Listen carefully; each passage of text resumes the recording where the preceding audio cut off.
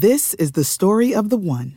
As head of maintenance at a concert hall, he knows the show must always go on. That's why he works behind the scenes, ensuring every light is working, the HVAC is humming, and his facility shines. With Grainger's supplies and solutions for every challenge he faces, plus 24/7 customer support, his venue never misses a beat.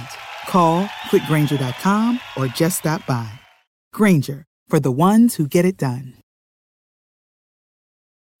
When you need mealtime inspiration, it's worth shopping Kroger, where you'll find over 30,000 mouth-watering choices that excite your inner foodie. And no matter what tasty choice you make, you'll enjoy our everyday low prices, plus extra ways to save, like digital coupons worth over $600 each week. You can also save up to $1 off per gallon at the pump with fuel points. More savings and more inspiring flavors make shopping Kroger worth it every time. Kroger, fresh for everyone. Fuel restrictions apply.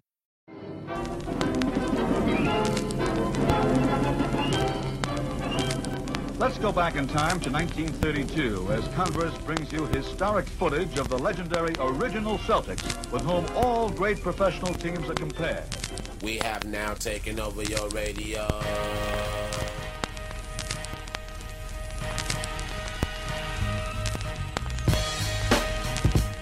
Richie Guerin is about to show you the most important step in getting past a man. It's the first one. And Oscar will inbound it. The men in green, the Milwaukee Bucks, that's Al Cinders against Bellamy. Has Jordan. Allen shakes free. Gets two! Gilmore on it. Stop! Brother. Lead Toledo Artists. You get 21. 4:28 to go in the first quarter for the Cow Palace. Here's Berry. Jordan. Open. Chicago with the lead. Hello and welcome back to the Over and Back Classic NBA podcast at HarvardParoxysm.com. I am Jason Mann, and with me as usual, Rich Craich. Rich, great to be back with you. Absolutely. Excited. I'm glad you're excited, Rich. Yeah, I'm always happy when you're excited. This is a good one. This is going to be a fun little episode. I think it will be a good episode.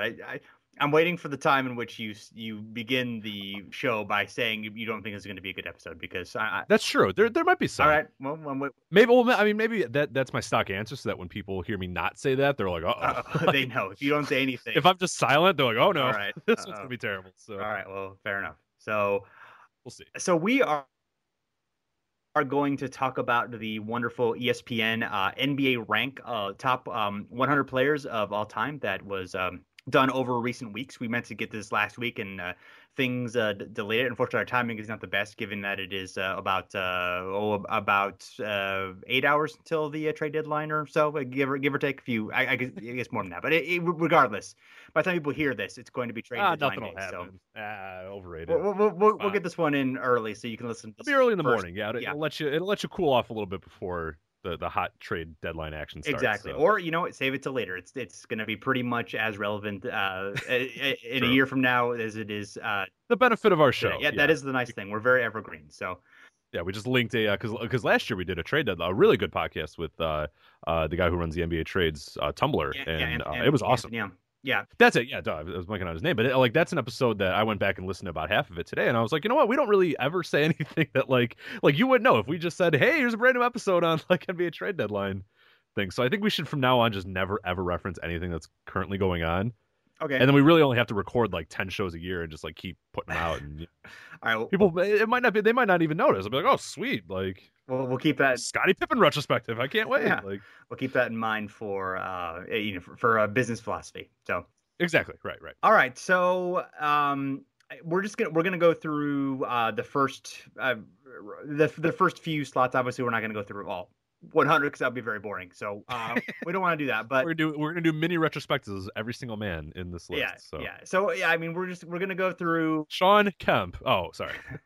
we obviously did our top 50 project over the off season. That was our looking back at our choices for the top 50 players of all time, compared it to the NBA 50 greatest players of all time that was done about 20 years ago. So we're obviously going to kind of talk about that, talk about their findings versus our findings, talk about so kind of the biggest ranking issues we had, and then we'll talk about some of the new players that they considered, more recent players than we considered, whether they really merit such consideration, sort of some ideas about that. I don't know, anything else, Rich, we're going to talk about? No, not really. I mean, I think a lot of it is going to be us sort of breaking down the list a little bit, and like you said, sort of comparing and contrasting it to our top 50 list is going to be the biggest thing, versus us going on here and being like, oh my God, like Moses Malone at 15, that sucks. Like, that you don't need that. And I'm sure there's been like 7,000 podcasts that have already done that. And because people do not react at all to NBA rank. They didn't care one bit. It elicited no social media reaction. I didn't even know what was going on, to be honest. No, but like obviously people are very passionate about like where people ranked or whatever. Sure. And I don't know if we're going to worry about that as much as we're going to worry about a few guys that like we had on our list that they didn't, or a few guys that we had very high on our list that they either had like well out of the top 50 or well. And then I think the biggest thing that at least I know I wanted to talk about is a lot of the current players, because they were very aggressive about some guys. Whereas, we still had some current guys, but a lot of the guys we had sort of come to the conclusion that, hey, if they retired tomorrow, they would definitely be on this list. Whereas the ESPN one, you can make some arguments that maybe they're projecting some stuff onto guys. Maybe they're thinking, hey, with this guy's trajectory, he will be there or whatever. So it'll be interesting to talk about sort of the philosophies of how they got to this list and stuff like that as well. So not necessarily like us just breaking down their list and telling them how terrible they are for ranking, this guy in 75th as opposed to 80th, because nobody wants to listen to that, but more kind of a compare and contrast, because we did this project essentially over the summer, so it's still fresh in our mind. Sure. Of doing it and knowing how difficult it is as well for a lot of people that are like, oh, this is terrible, like and I think most people took it pretty okay, other than just having a little bit of gripes with where certain guys ranked. But it is not easy. Like we spent so long on that top 50 list to try to get what we thought was a representative top 50, and they won 100. So I can't even imagine the work that goes into that. And we didn't rank them, and they ranked them. So exactly. I could never rank them, and I mentioned that today too. Like I have such phobia about like for me, the top 10 would probably change on like a daily basis for me. You know what I mean? Like it's just, me ranking is so hard, whereas it's much easier to say, hey, here's 100 guys that are really good, versus like, here are the top 100 in this order. I mean, that's where I just can't do that. So I envy them in a way, but. Indeed.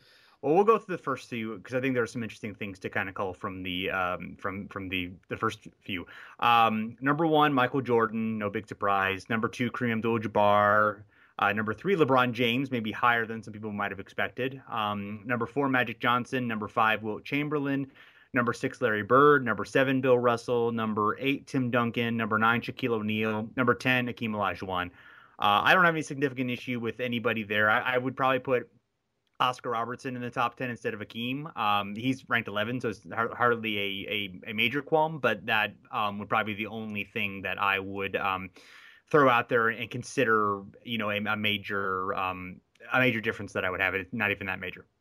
I'm with you there. I think Hakeem is the one guy that sort of stands out to me. And that was actually surprising when we were doing our top 50 list of looking at Hakeem and sort of stripping out a lot of what we perceive about Hakeem, and just kind of looking at the raw numbers, looking at some sort of stuff. And he was a guy who, while, I mean, obviously a fantastic all-time legendary great player, didn't seem like he was on equal level with maybe like, the top 10, the elite of the elite, like we're talking about here with this top 10. Again, not taking anything away from Hakeem, but like you said, Oscar Robertson's a very good choice to go into that 10 slot. You could even make a case for, they have Kobe Bryant 12th. You could even maybe make a case for that. I like Jerry West or Julius Erving in there as well, but that's a minor qualm. I mean, all those guys that I'm listing, like Oscar, like you said, was 11th.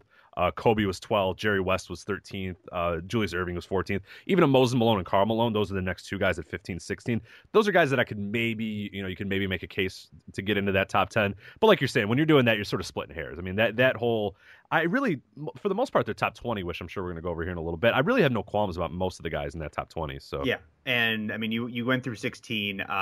17 is Dirk Nowitzki, 18 Charles Barkley, 19 John Stockton, 20 David Robinson. I would probably put Robinson a little bit higher because just the advanced stats were so blow away from him, but his reputation isn't quite that high, and you can always kind of parse those a little bit. So 20's fine. I get that. The thing that did surprise me was Dirk being at 17. That seemed higher than I would have expected, and kind of higher than we saw him on our project. He was one of the kind of one of the 6 automatic players that we decided, okay, they definitely belong in, along with LeBron, along with Duncan, along with Kobe. Guys, this is post 1997 guys. But yeah. I would have put him 6 on that list. I would have put him behind Garnett, who's 21. I probably would have put him behind Dwayne Wade, who's 27. nothing wrong with him. He's obviously fantastic, but I would have thought him a little bit lower, and he does seem a little high, and obviously I'm a huge Dirk fan, sure. and of course, but putting him, I mean, there's even guys you go through the rest of the top, the top 25 or whatever, or the top 30, you see guys even like a Scottie Pippen who's 25 and very far behind Dirk, which is pretty like staggering. Like even like an Elgin Baylor is another one there as well. So there's just a few interesting. Yeah, he's kind of maybe a little too high for me, but. One thing I did kind of notice, and I'm curious on your thoughts too, if you noticed it, that top 20, I mean, for better, for worse, a lot of guys from like 1985 to the present. You know what I mean? Like you look at the list, you got Jordan, obviously not Kareem, but you have Jordan, LeBron, Magic, Bird, Duncan, Shaquille, to a point you could say Hakeem in there, Kobe Bryant, Julius Erving, Karl Malone, Dirk Nowitzki, Charles Barkley, John Stockton, David Wright. It just seemed very loaded, and I'm not saying that's a criticism. I mean, obviously those are all, we talked about a legendary era of NBA history, but you look at that and it's very, it's centered around like about 20-25 years of NBA history versus, so that was something I sort of noticed with that top 20. It was like, oh my God, there's a lot of like current or semi-current players in that top 20. It really only Russell, Wilt, West, and Oscar in the top 20 play, didn't play at all before 1980. And then everyone else played either their entire or a significant portion of their career, post 1980. I mean, Kareem,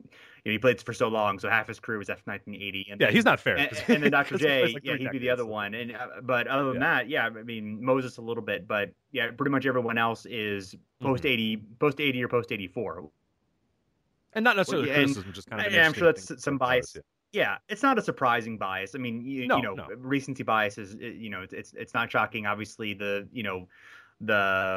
more fame in that era. It's more recent. There's more video of it. The game is more similar to what it is today, so it's easier to kind of put some things into context. All those reasons. So, this isn't. I'm not really ripping it. It is interesting. So, so if you consider the top 39, everyone on this list was in our top 50 except for Steph Curry, who was 23.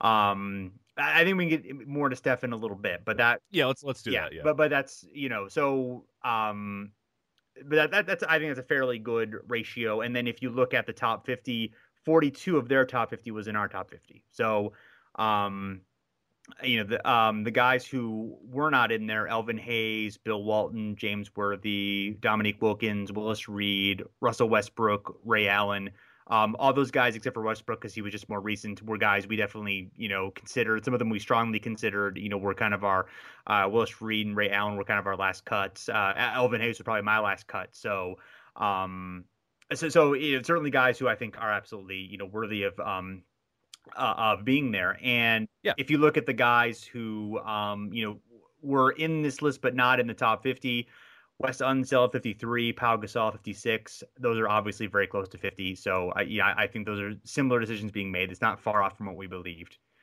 And Dennis Rodman at 64, Artis Gilmore at 70. I think we kind of took a little bit of a leap in putting those guys in the 50. I don't think those guys are necessarily consensus 50. Maybe Gilmore at this point. But he wasn't on the original top 50. He's kind of historically always been underrated. So, that one I don't mind. The ones that do kind of throw me, Dolph Schayes at 74, Sam Jones at 78, Billy Cunningham at 88, and Paul Arizin at 90. Like those seem way too low to me. Yeah, Arizin at 90 especially. Yeah. It's like, ooh, boy. Schayes at 74. I mean, that's a good player. Schayes feels like a top 30 player to me. That's it. Again, considering what he did during his era, his longevity, he's one of probably the three best players of, playing over his career, 3 or 4 best players playing over his career. So, I think he definitely belongs there. Sam Jones, it's close. It's not quite as far for him. But yeah, I mean, I those guys I think would bounce off. Those guys definitely are detracted because they played so long ago and they're not like the absolute top-notch guys that the Oscar Wilt, the guys who are really you still remember very well. Those guys either weren't as that high profile or just played too long ago. Mm-hmm. Yeah, and they don't come top to mind. I mean, if you're sort of asking somebody, and again, it's somebody who's not maybe doing a ton of look at NBA history or whatever. Maybe they're a current fan and they know a little bit about the history, but those are guys that are just not going to come up or come up top of mind to someone who's casually in the NBA history or just sort of even if they're a really passionate fan, they're not ones that really before doing this podcast a little bit, you know what I mean? Like before, a few years before we really started getting into this and I started getting into NBA history, if you told me top 100 players, Paul Ayers probably might not have been, you know what I mean? Like, I don't know if he would have been there, but now doing the research, going back, us doing what we did in the summer, then you sort of shine a light on guys like Adolphe Shays or Paul Ayers. And so and again, not a criticism, but yeah, just something that was a little interesting of how low they were. And I'm right with you on the Gilmore and Rodman. Those are guys that I think we sort of I don't want to say sort of cheerleaded for a little bit. I mean, I'm happy they're on our list, but there are guys that, yeah, absolutely. If you told me there's no way Dennis Rodman's a top 50 player, I wouldn't argue with you. I'd go, okay, that's fine. I mean, I think he is. You don't. That's fine. Yeah, they're not guys that I'm like, no, you're absolutely wrong if you don't put them in your top 50. I get it where they wouldn't be. That's there. Absolutely. So, Dolph, not Dolph. I don't know. Dolph kind of has to be it. Yeah, Dolph. I think he has to be in the top 50. There's no question about that. Yeah, I mean, Sam Jones, Billy Cunningham, I think are borderline top 50. I put them in, but we didn't put Cunningham in, but he's close. Sam Jones, I think, should be in. Arizona definitely think should be in. Yeah. So those are the two. The other ones, the three players who were on the top 50 greatest of all time list that weren't ranked in the NBA rank. Bill Sharman, Dave Bing, Hal Greer. I think Sharman's the biggest oversight on that. I mean, he really did a lot to sort of create the modern shooting guard position. He was really, really effective during his time. Important part of those early Celtics championship teams. He's kind of a surprise that he wasn't in there at all. Greer's a perpetually underrated guy, but to not make the list was surprising. Bing's a little bit more famous, I think, but not quite as good. I think he definitely should be on the list, but I would put him sort of, like in the 80s or 90s. So it's not like it's. I think Sharman's definitely the biggest oversight. The other ones are. I get why. Again, I sort of get why they weren't included, but they were a little bit head scratching for me. Absolutely. Especially since you can look at the top 50 list, and if you're doing your research on top 100, I would think you would consult the top 50 list and look into the guys. I'm sure right. There are guys who weren't not everyone had heard of. So that seems sort of like an easy one, but. I'm with you on Sharman as well. Yeah, definitely.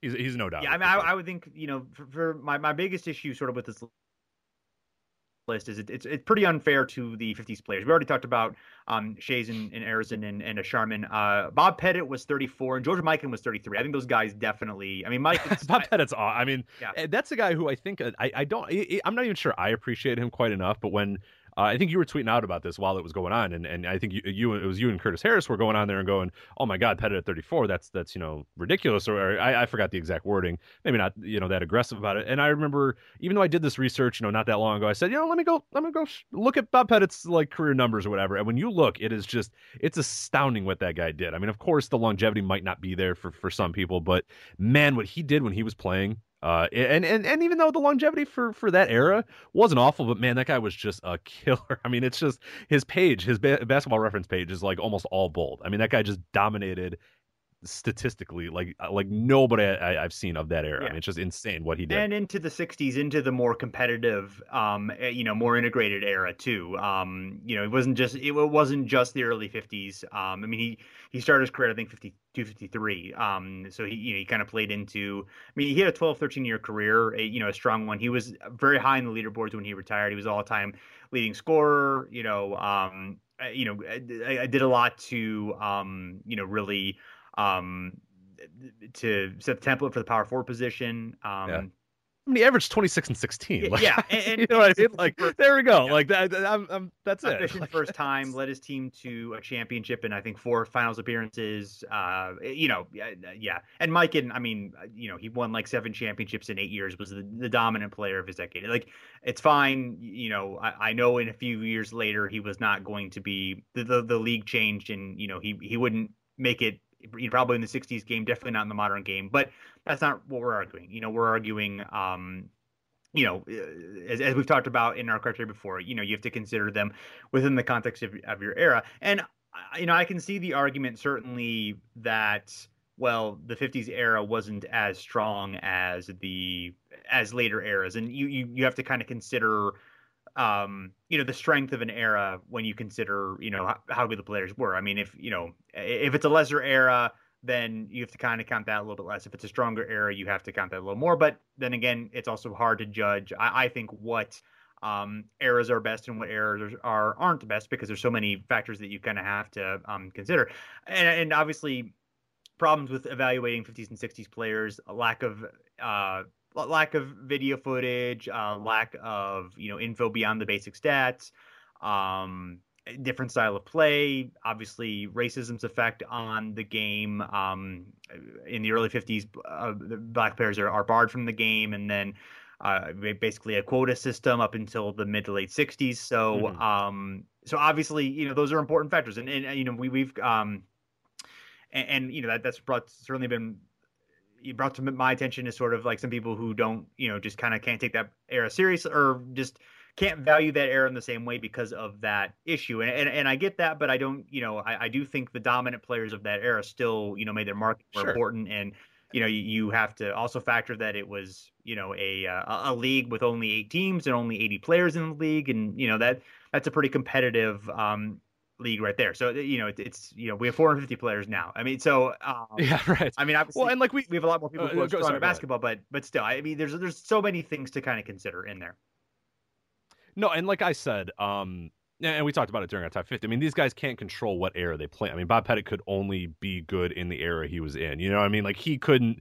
It's not his fault that these sort of factors came into it. He could only live in the era he lived in and play in the era he played in. So I always judge it by, okay, look at what they did in the time when they played, and not really worry of what kind of basketball it was and what sort. I mean, yeah, there's of course some weird oddities here and there and stuff like that, but to sort of undermine these guys because of those sort of things, and because of racism, and because of the lowest teams and all that sort of stuff. Yeah, I mean, those are all factors. And if I was having a discussion with you and saying, hey, what's the best era of basketball ever? Who's the, yeah, but when you're ranking these sort of guys and talking about this sort of stuff, yeah, you kind of have to, I think you have to think of guys in their era. And Bob Pettit's a guy who just completely dominated his era, and it's not his fault that there were X amount of teams, that there were a ratio or a quota of African American players. I mean, that's not his fault necessarily. So I'm not going to judge. I'm not going to say, well, Bob Pettit is not a top 15 player of all time because he only had 8 teams when he played. It's like, that's just silly. Yeah. Like, why? You can think about all these things. I think weighing these factors are fine, but I think just I think these guys are more penalized because it was so long ago, as opposed to really taking a deep look into some of those things. I obviously could be wrong. I don't know. There was some writing about where a guy stood, but it's not. Obviously, it's just a collection of voters, and not everyone revealed their reasons and how good a job they did researching and so forth. But yeah, I mean, I would say Rick Barry, Walt Frazier were 37 and 38. Some of the 60s and 70s players, I think, got a little bit undervalued, but I don't think that was quite as dramatic of an effect. I mean, I think of Barry and Frazier maybe in the top 25, but so they're not necessarily that far off. Not as far off as Pettit and especially Mike in. Mm-hmm. Yeah. So talking about the rankings of the current players who are not in our top 50, and initially, because initially this came out as like positional ranks, and the big thing that got everyone's attention at first is that Steph Curry was rated the 4th best point guard of all time, which obviously seems very premature. I mean, he is having an incredible warning. We like Steph Curry. He's having an incredible, great, tremendous, historic season right now. He's 50 games into that season, and will likely finish it at one of the great, if not the greatest, at least offensive production season of all time. So that certainly matters. He's also on one of the greatest teams of all time. That certainly matters, and is the most important reason, I think, for them being that. So, all those things matter. I certainly think, we kind of made our cutoff. I think Durant was the most recent player that we kind of made for our cutoff on how what's the latest a player can start their career to kind of achieve our list. Sure. But looking at Curry's resume, I don't, I don't think that, I think I now think top 50 he has a reasonable case for top 50. Top 25, it's still a little bit. That's high. I mean, that's and I love Steph Curry. I think, but you have to sort of, and this is the factor we brought up with our top 50 is if tomorrow Steph Curry just says, you know what, I retire, I'm done. This is stupid. I don't care. I'm done.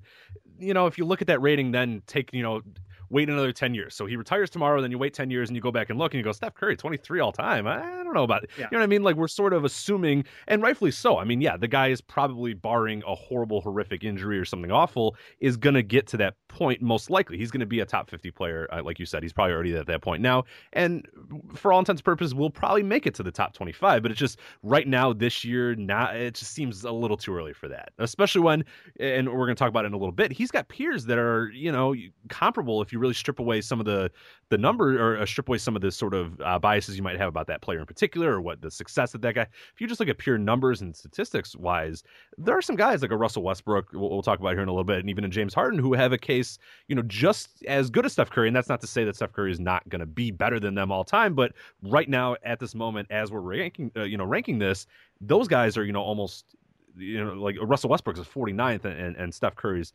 23rd. It's just, it seems like a very odd sort of gap between those two. Whereas I'd be fine if Steph Curry was 45th or whatever. I'd say, okay, that's fine. That's good. That's good with me. 23rd just seems a little high. Yeah. I mean, that just, I don't know. It's a little bit much, especially when you got, there's some pretty good guys that are sort of behind him. Like I feel like Scottie Pippen should probably be, a little higher than Steph Curry at this point. Right. But, and right. Or George Mikan or Bob Bennett, but Sure.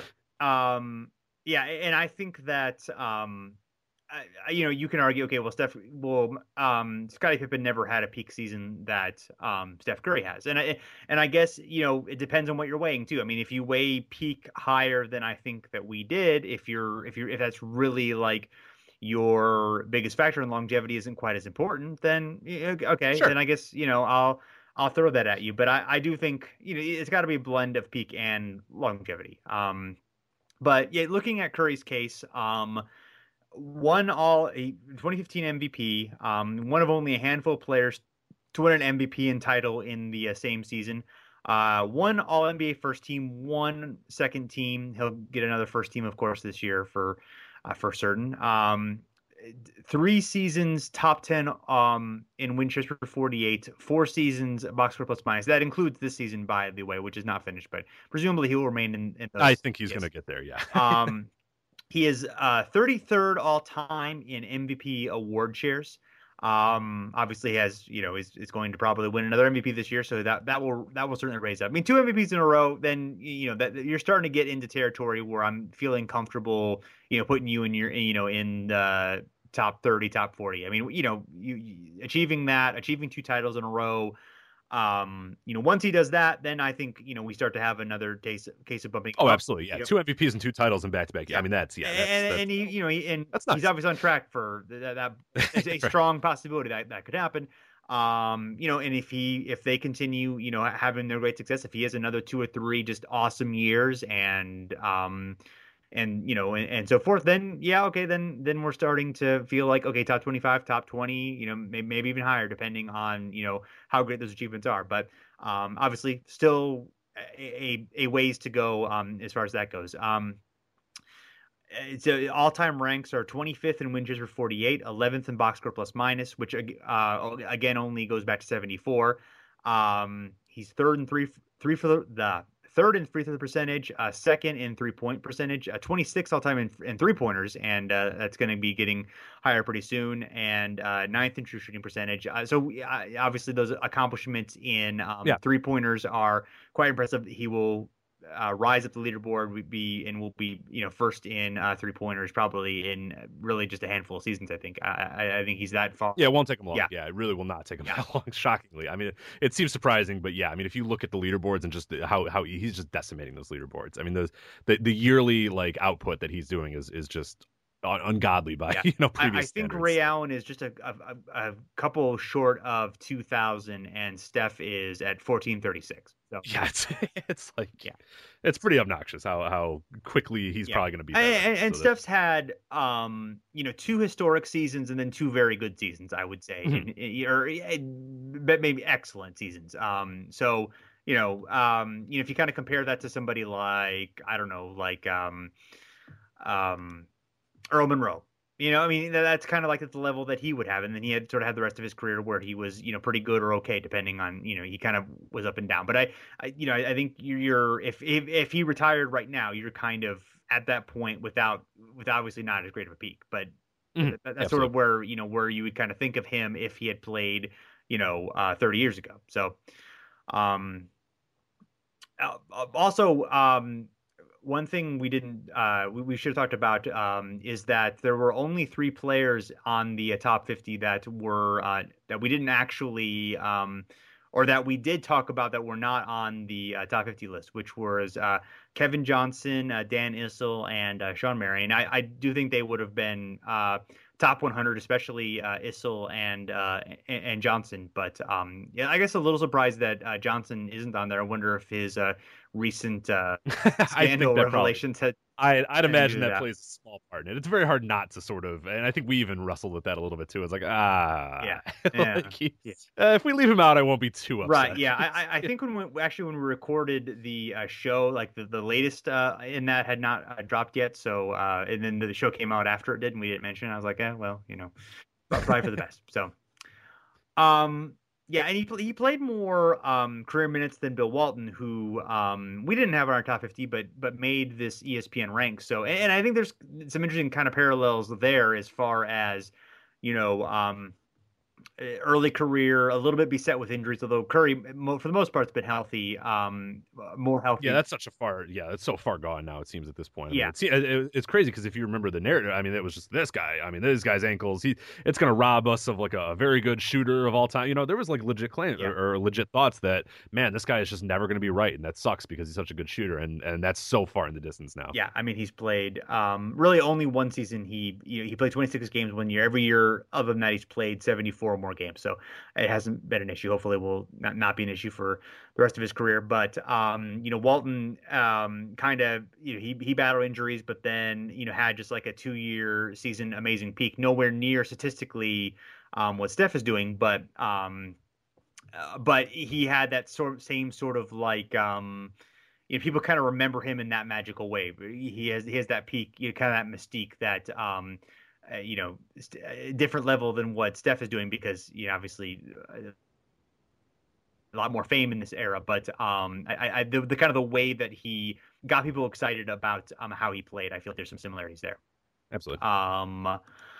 So next is Russell Westbrook. So talk a little bit about how Westbrook compares to Curry, because it's actually. Well, honestly, closer than you think, but maybe Westbrook statistically has a better case than Curry does. And I don't have it in front of me, but I think Westbrook's got one more year or one extra year on Curry, right? Or is it? I forgot who's got one. Someone's got 1 year higher. Westbrook has one more season. Okay. So that's it. Okay. I just want to make sure I was correct there. But so I did a little bit of a comparison of like guards of this sort of era. So I basically did from Russell Westbrook's rookie year to his current year, and that of course will include Steph Curry, minus 1 year of there and there. But yeah, it's pretty remarkable. Steph Curry, he's third in points per 36. Russell Westbrook's second in points per 36. Russell Westbrook's 13 in assists per 36, which I was kind of shocked that he was that high. Steph Curry's 21st, but of course knowing sort of the Steph Curry thing, but still it's very interesting. Steph Curry's 35th in rebounds per 36. Russell Westbrook is 5th in rebounds per 36. So you look at Russell right there. You look at a guy who's 2nd in points, 13th in assists, and 5th in rebounds. That perfectly describes sort of the Russell Westbrook experience there. Here's where we get a little bit of a gap. Steph Curry is 1st in effective field goal percentage. It'll be a shock to you, but Russell Westbrook is not in the top 5 or the top 50 or the top 100. He's actually 131st in effective field goal percentage, but that's Russell Westbrook. So that's it is what it is. But then you look at some other stuff. Steph Curry is 3rd in win shares per 48.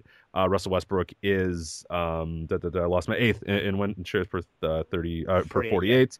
Russell Westbrook's 5th in win shares, Steph Curry's 3rd in win shares, and Russell Westbrook's 3rd in value over replacement player. And Steph Curry, because I also kind of looked at him in only his career, he's 3rd in value over replacement player. But it's like a very minor difference between those two. And it, of course, I was doing a lot of this as the season was going on, so they were sort of they were close enough where it was switching at different times. So they're very close in value over replacement player, very close, in win shares and even win shares per 48. So I just thought it was interesting of that. We look at a guy, Steph Curry is 23rd, and Russell Westbrook, who, on pure like sort of counting stats of the points, rebounds, and assists is right there. Of course, Steph has a little bit more in terms of efficiency, which helps him out a lot in, the win shares and, value replacement player and all that sort of stuff. But it's an interesting case for a guy that's, 49th on this list. And I don't think anybody really bats an eye at the fact that he's 49th, but he's got a decent case. And that's why I was saying, I'd be cool if a Steph Curry was like a 45th or whatever, and Sure. Russell Westbrook was 49. Like that seems a little bit more, but to have this large of a gap between the two when really, statistically there's not that big of a gap there, but it's sort of, you're extrapolating a lot of what Steph's going to do this year. But, Russell Westbrook's still got a lot of career left. Yeah, and you can be honest that he's just kind of finding himself in a lot of ways. I mean, he's having one of his best years. Last year was, of course, because he was just literally given the ball every single time and said, okay, we have nothing else. Do whatever you want or whatever. But we're starting to see a sort of a maturing Russell Westbrook, a guy that you could extrapolate as well and say, over the next 5 years, if that guy stays healthy and doesn't, kill himself by just diving and dunking with reckless abandon or whatever, he's a guy that could become a real, especially so if him and Durant break up at any point, if Durant goes somewhere or Westbrook goes anywhere, this is a guy who just can explode statistically and explode, in many different ways. So I just found it kind of interesting that he was 49th and Curry was 23rd, because it's the gap, I think, is a lot closer than that. Yeah. And Westbrook is a few months younger as well. So exactly. So they're the same age. Have this, that breakup thing as well. Yeah, they both have 3 seasons top 10 win shares for 48 and 4 seasons top 10 box score plus minus. So kind of right there all times. Yeah, and all time Westbrook is 10th all time in assist percentage, which is just shocking considering he's his reputation as a ball hog. That seems pretty silly. 7th in usage rate. Okay, that might be more in line with that. That sounds but you get what I'm saying. And yeah, 77th in win shares for 48. Not very good, but not quite as impressive. And 21st in box score plus minus. So but yeah, as far as like kind of those career accomplishments, he's right there. 4-time on the All NBA second team. Probably a good chance he'll be in the first team this year. I would guess. And then, as far as the other ones go, like I don't have necessarily strong feelings about any of them being on this list. Well, I guess there's one actually that looking at his production versus his reputation, I think is pretty interesting. James Harden, who I think is very comparable to Westbrook and people just had a heart attack. Curry. But Harden has 4 seasons top 10 win shares for 48, so more than Westbrook and Curry. 5 seasons box score plus minus in the top 10, also more than Westbrook or Curry. Very similar ranking in MVP award shares, 41st all time versus 33rd all time for Curry. So, and you kind of compare them by era, they're pretty similar as well, right? Yeah, I mean, you have, I mentioned the aforementioned numbers about Curry and Westbrook. Harden, who, of course, relatively similar area here, 5th in points per 36, 37th in rebounds per 36, 77th in assists per 36. He really gets a lot of in the value stats, believe it or not. 2nd in win shares, 2nd in win shares per 48, and then 4th in value over replacement players. So you look again, if counting stats are sort of your deal, I mean, he's right there with those. But then the other ones, I mean, the value stats, the win shares, and the value over replacement player, I mean, he's right there with those guys. I mean, they are in that sort of top 5 of this era of guards.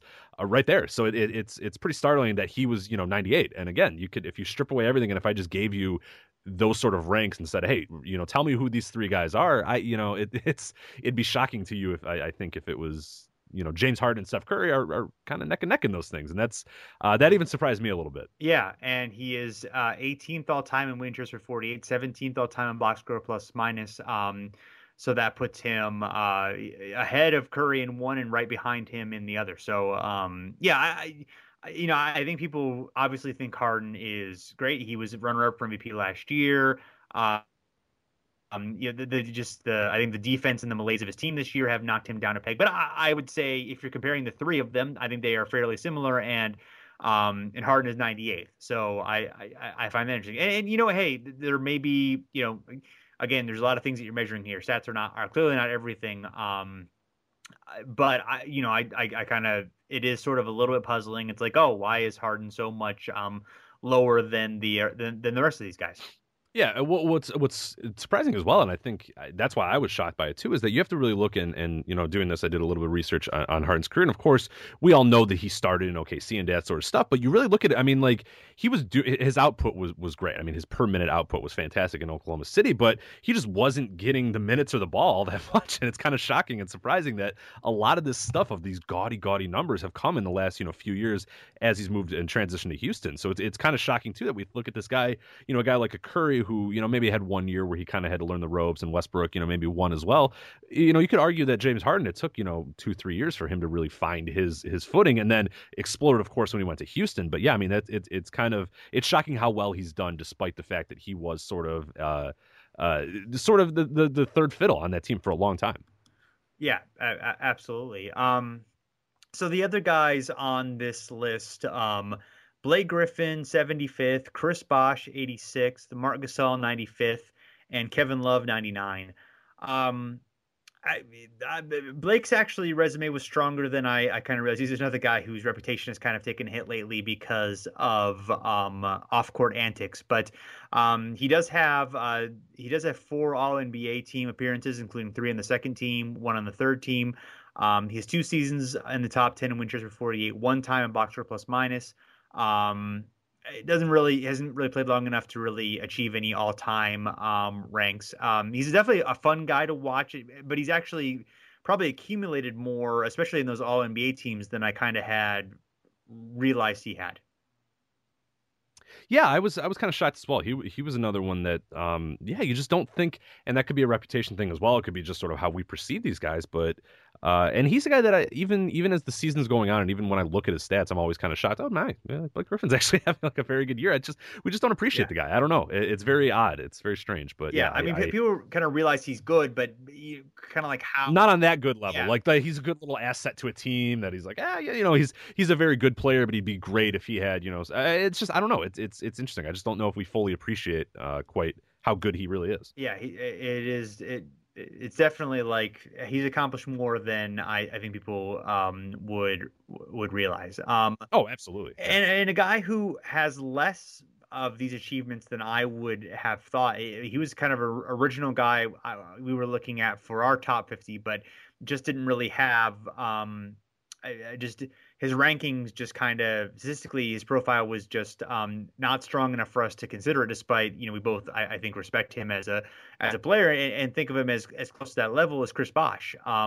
Only one All-NBA team for his career is a second team. I'm so surprised that in those, I mean, especially those lean Toronto years when it was just him. Like it was, it was like, here's the ball, Chris Bosh. Do you have it every, you know what I mean? Yeah. Like I'm shocked and have a lot of your numbers or I feel like living in that area, living and watching at that time, I felt like he was a guy that was like an all-star, like a top tier sort of player, just because he put up such gaudy numbers, but I guess not. Yeah, and those teams, they had some up and down years, but they were pretty good. And he's like a 12-time all-star, so he's gotten the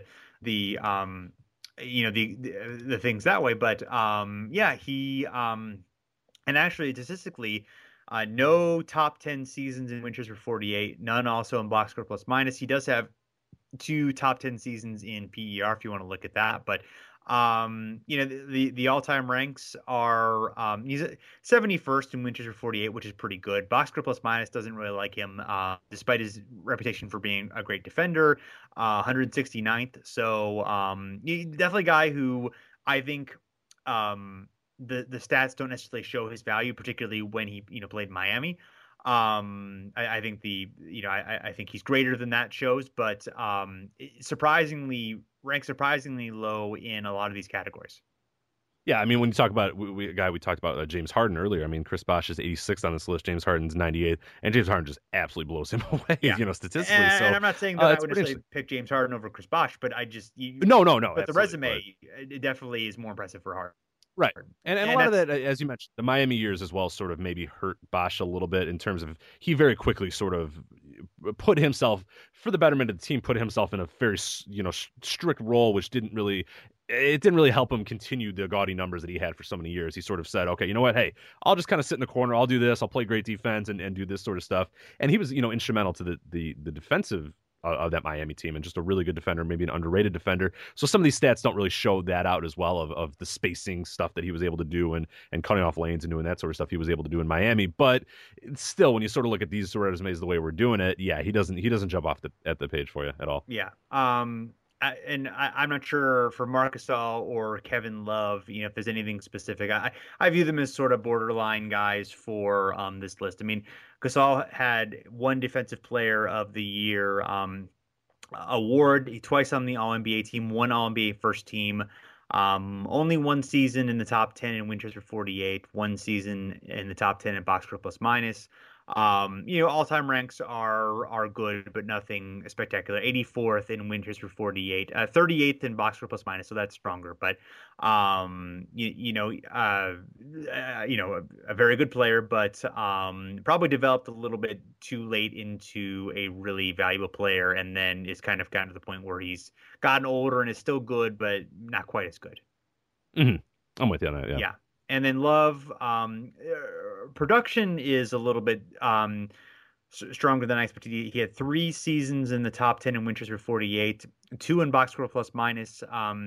Has sort of suffered in his production since he moved on to Cleveland. I think it'll be like a wait and see thing for depending on how much they accomplish and how productive he can kind of be in that framework.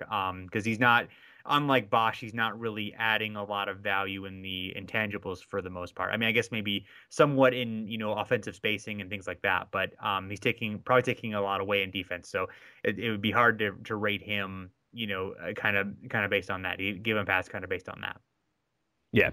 Agree. Yeah, but he jumped off the page a little bit statistically, but I get sort of 99th. I think that's probably fine with him. I mean, yeah, that's okay. I mean, I could probably make an argument for a few guys to sort of take him off and put on, but yeah, it's hard to get really upset about the 99th guy in the top 100 list. Exactly. So a couple of things that we wanted to add before we take off are so there is a new an Nylon Calculus a new metric called HBox has been about Justin Willard has been created that we were kind of looking at, and the idea is that it is basically a way of looking at a new way of looking at historical players, sort of a new metric created for that, and that's obviously is exciting for us because we are, evaluating old players, and sometimes the regular box score numbers or even the advanced stats have a hard time capturing everything. So this is sort of an attempt at a one number metric to look at a lot of different things. So what about it seems interesting to you, and looking at some of the searches, what do you think is most interesting? One of the things that I really liked about it, and again, go to nyloncalculus.com to get a little bit more information about it. Like we'll have a link to it. We're big dummies, so we probably can't explain it as well as he explains it, because we're still trying to figure it out as well. I'm not going to act like I'm an expert or I know about it. I mean, of course, and they're very easy to reach as well. So I'm sure if you have a question about, hey, I don't quite understand this about the stat, go there and ask them. I'm sure they'll be more than willing to help. But yeah, like it said, it's another box score stat, but it takes a few other things into account.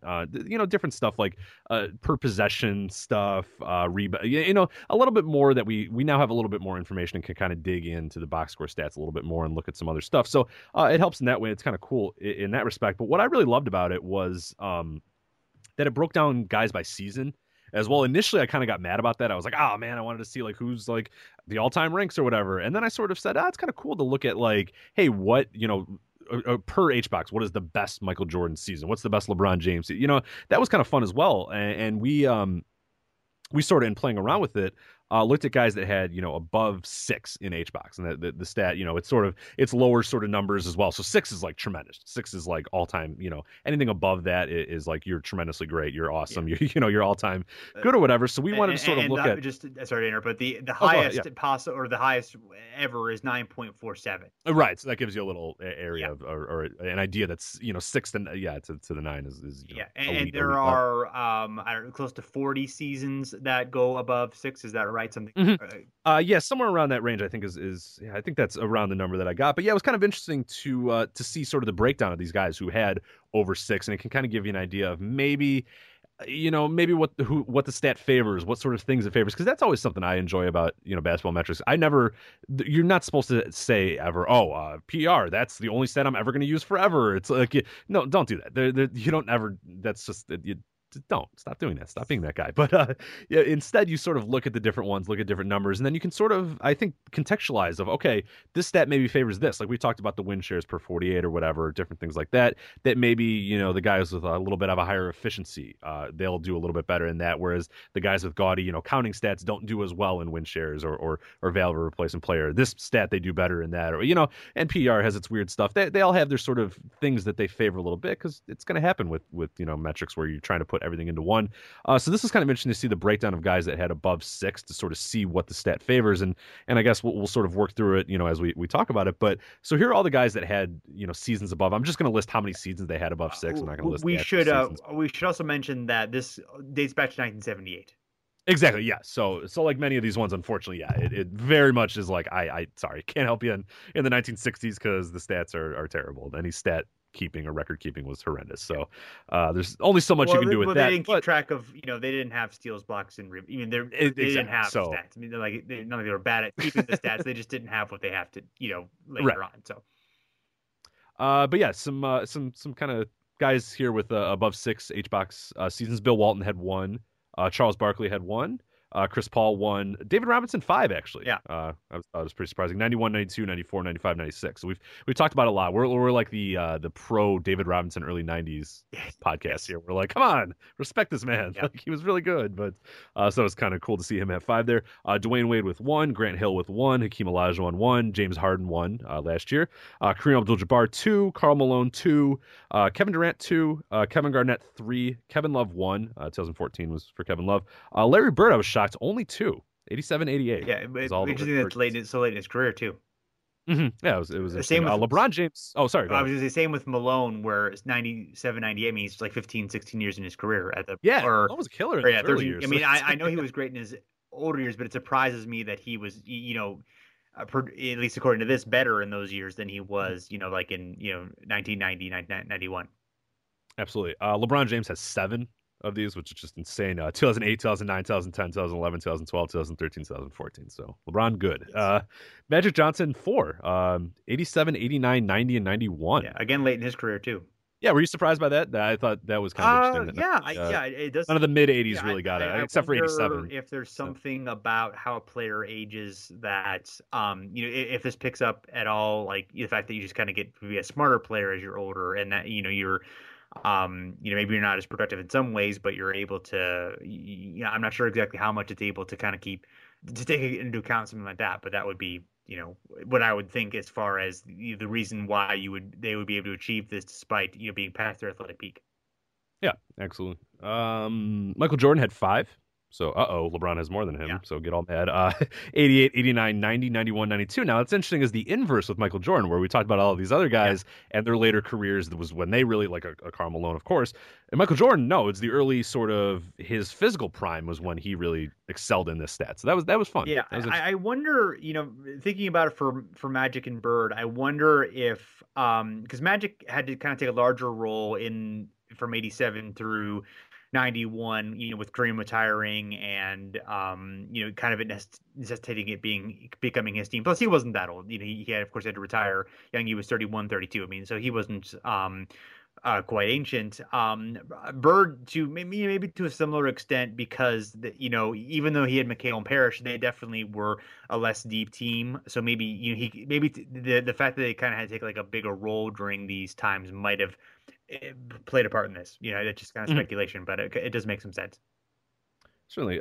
Russell Westbrook has 2, 2005 and 2016. So, of course, this year he's in there as well. That could be subject to change. But yeah. Shaquille O'Neal, 2000 and 2001. I thought that was kind of interesting that none of the early Shaq years were there. But he really became. I mean, I would say that his real kind of statistics. I mean, his prime was those years. I'm fine with saying that. I mean, he was a more dominant physical force probably in like the mid 90s. But this is like, especially in that era. I mean, there was just no answer for Shaq in 2000. And he had a couple of he had a couple of mildly down years from like 97, 99 before he came back with a vengeance. So. Mm-hmm. That may, that's kind of part of it too, I'm sure. Absolutely. Steph Curry has 2, 2015, 2016. I imagine he will probably stay in there. And then last but not least, I was kind of shocked by this. Tim Duncan only 1, 2003. I mean, obviously his best year, but I was kind of surprised. But that's it. Then again, though, it is Tim Duncan, and he's sort of more appreciated by watching him than sort of looking at his numbers, even though he does have pretty gaudy numbers sometimes. Yeah, but... and he's sort of, and again, in a lot of his career, he's sort of taken the intentional step back. Exactly. Right. So that could definitely be a part of it. Yeah, I we'll play around with it more and learn more about it and see if there's anything else that we can kind of conclude there. But it's nice to, it's nice to have a tool that, that theoretically could be interesting to us as basketball historians. And so the one last thing is Kevin Pelton of ESPN, who was of course part of the NBA rank and wrote a bit about it. Coming up with the a metric of championships added, and basically. The idea is that it incorporates both regular season and postseason success, but it sort of gives a little bit of extra value to postseason success. Also incorporates all-star appearances, all-NBA appearances, and MVP voting based on how well they translate to winning championships. So it's sort of, and with win shares, it's sort of takes care a little bit of the problem of rewarding longevity over quality of play, because it sort of relates the win shares to each season to a typical team's chances of winning a championship. So he used the example of, for instance, a season with a 15 win shares, which was using the example of Kobe Bryant's 2006 season, is nearly 3 times as valuable as one with 10 win shares, even though it's only 5 more win shares. It's just that much better to have a 15 win share season than it is to have a 10 win share season, because 15 win share seasons are obviously very rare. So, yeah. The conclusions are not exactly that surprising. It's Jordan, Wilt Chamberlain, LeBron James, Kareem, Russell, Duncan, Shaq, Magic, Bird, and then Karl Malone. And I don't think we have to explain too much with Jordan. Wilt, I guess, is a little bit surprising because he, of course, didn't actually have that much. I mean, he won 2 championships, is not successful, but Russell is so much more successful, obviously 11 championships in 13 years. But the idea of that, Wilt's just, his play theoretically should have added that much. And, right. He was first in regular season, 3rd in the playoffs, so his production in the playoffs fell off a little bit comparatively. So that kind of knocked him down a little bit. So as far as other than I would think maybe I would have just thought of Russell as being a little bit higher, but again, Russell's value, I think, is difficult to measure because he didn't score a lot. Absolutely. But he and defense, we know so little about defense now that we have all the tools that we have. Knowing about it, Bill Russell's day is extremely difficult as well, especially since turnovers, block shots, and steals weren't tracked then. So. Exactly. I mean, that almost would be the game changer, especially if you sort of added those stats in there, I think, in a sense. But because a lot of stuff that Russell excelled at so much, and again, I'm not taking, I think Wilt Chamberlain is probably fine being there. But if you wanted to say that, yeah, hey, if we track some of those, and maybe if Bill Russell was a little bit more, apt to score a little bit more as opposed to just sort of, get the awesome block, throw the ball down. I mean, it obviously worked. You could say to an extent for the old Boston Celtics of that era. But yeah, so I see why, I understand why he's 5th on this list, and I understand why. But yeah, if you were purely just going to say, hey, who who helped their team win more championships, you're going to probably say Bill Russell or whatever. But, statistically, you get Wilt Chamberlain there. But I have no issue really with any of the guys on this list. I think it's a really good, really good list. And I think the approach to it is admirable as well. And I really do think it's pretty I like good. Kevin Pelton a lot. And I appreciate that he, writes some about history, talks about history when he's on podcasts and stuff and has a good perspective. So he's definitely a guy to follow. Yeah, he ranked 40. A couple surprises to me, or not huge surprises, but Dirk was 15th on this list. So that kind of, as opposed to Garnett at 18. So he was that may have helped him a little bit in the 17th ranking that we talked about before. Hakeem was 19th, so sort of lower than you might expect, just given his famous playoff appearances. Artis Gilmore was 29th on this list, and you think I think his reputation is a little bit more of like a guy who didn't necessarily do that much in playoffs and just kind of accumulated a lot of longevity and a lot of regular season stuff, but didn't really have playoff success. But this has him pretty high, so I found that interesting. Other than that, it's not there aren't a whole lot of huge shocks on the list. Chauncey Billups is 38th. He's a guy who I've touted before as being maybe a little more valuable than stats show. So I one thing that I thought was interesting, sorry not to cut you off here, but there were a few guys that we talked about in the earlier list that we were like, oh man, I can't believe how low they were ranked, or how they were ranked in general. You look at championships added, Bob Pettit 21st, Dolph Schayes 23rd, and then a guy like Paul Arizin 35th for him. So those are guys who ranked very well in this, and we've sort of said, hey, too. So I completely missed George Mikan as well. Yeah, that's perfect examples of guys that we think that maybe just got kind of a raw deal in NBA rank, but this sort of stat shows the value that those guys had and how good they were, especially a Pettit, a Mikan, and to a lesser extent Schayes, and then to a lesser extent Arizin. Yeah, and honestly, like the approach that the way that he describes it, obviously we don't have a statistical model like he does, but we do have kind of a, I would say our brains are a statistical model. I would say this is sort of how I would kind of look at this sort of the thing that I would look at. Okay, look at these numbers, look at these honors, see what it says, and then do the research deeper and to try to kind of figure it out. But these are sort of the way that I would largely weigh these. I think the one thing that I hadn't really thought about is how much is the exponential value of a 15 win share season versus a 10 win share season. And that might be interesting to kind of look into a little bit more and look at some of the more elite seasons and how to,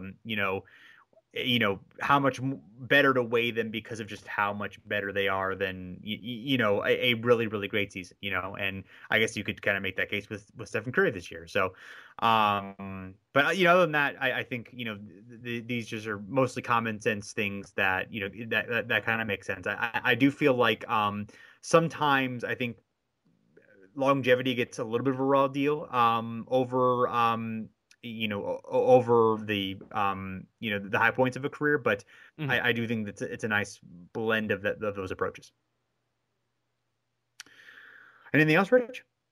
I think that's it for me. Yes. So, I mean, it was, I thought by and large, I think it was a cool little experiment, and at least it got people interested a little bit more in sort of NBA history. It's not only us and a few other guys that are really interested in it. And that's not to say, I mean, there are plenty of people that are interested in it, but to see it on such of a bigger scale and to have people arguing about there's spirited Bob Pettit arguments in my Twitter feed, and that doesn't happen very often. So I thought that was that was cool to see. Hopefully, it got some basketball reference, some traffic, and got some interest going on in there. It was fun. So I figured it was a big enough thing that we should weigh in on it. Again, we're weighing in a little bit late, but hopefully people enjoy our take on it and enjoy the things that we do to talk about basketball history. So absolutely. So anyone can check us out at hardwoodparoxysm.com.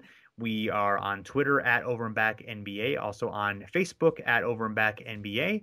And we would be so grateful if you would subscribe to us on iTunes, or we are now on Stitcher as well. So if you subscribe to us, give us a good old review and a rating on either of those platforms, that would be greatly appreciated. I think that's it. So thanks everyone for listening, and we'll be back again soon.